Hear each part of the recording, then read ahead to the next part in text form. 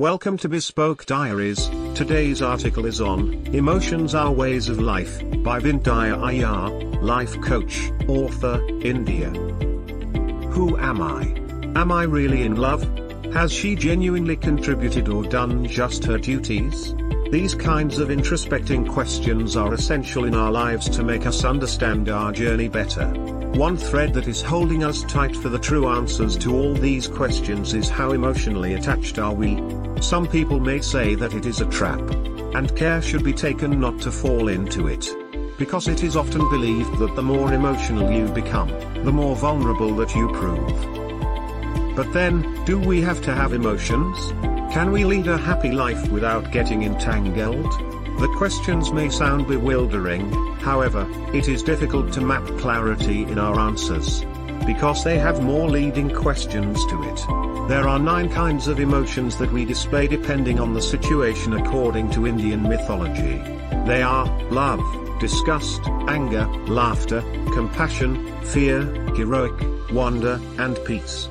If we just pick one emotion from this list and dominate it through our personality, it is going to bring a lot of predicaments in our lives. So say yes to all and have complete control of your emotions.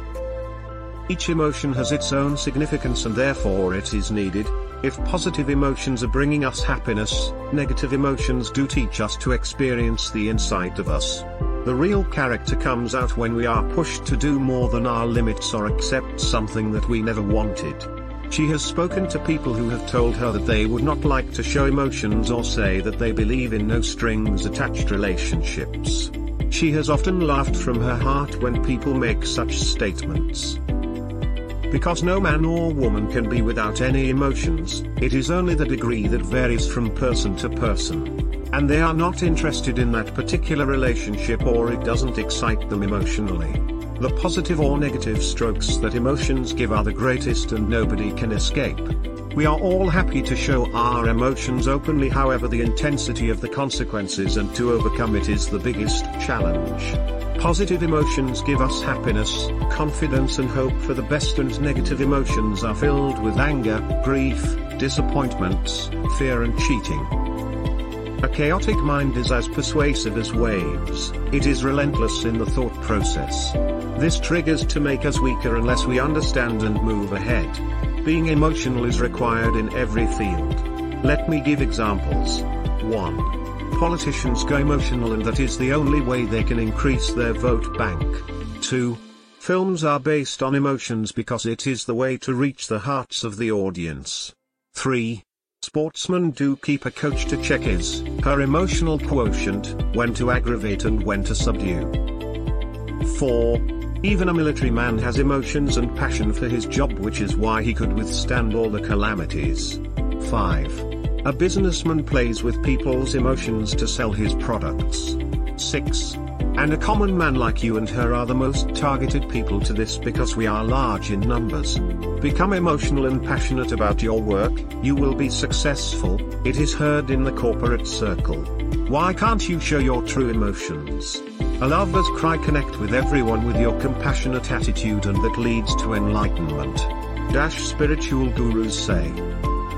So we should not feel inferior when someone says that we are emotional dominants. That is needed in life. Instead, feel happy that our evolving process has started much before them. One more example she would like to bring it here is 1. A king and queen lived, the queen died and the king also died. 2. A king and a queen lived, the queen died and out of grief the king also died. Which statement can we remember? You already know what I mean. The emotions tinged by the word grief made all the difference to us to ponder over more on this statement. So she would still insist on getting emotional because it helps us in the evolving process. Cherish the happy moments and remember the lessons from the unpleasant ones. The role of emotions is that they are not permanent. We can't hold on to it for a long time. They dwell around us, serve their purpose and move on. Thank you for your time. Don't forget to like, subscribe and share. Do leave your thoughts in the comments section below. For similar type of article, please reach us at contact@thebespokediaries.com or you can visit our website www thebespokediaries.com.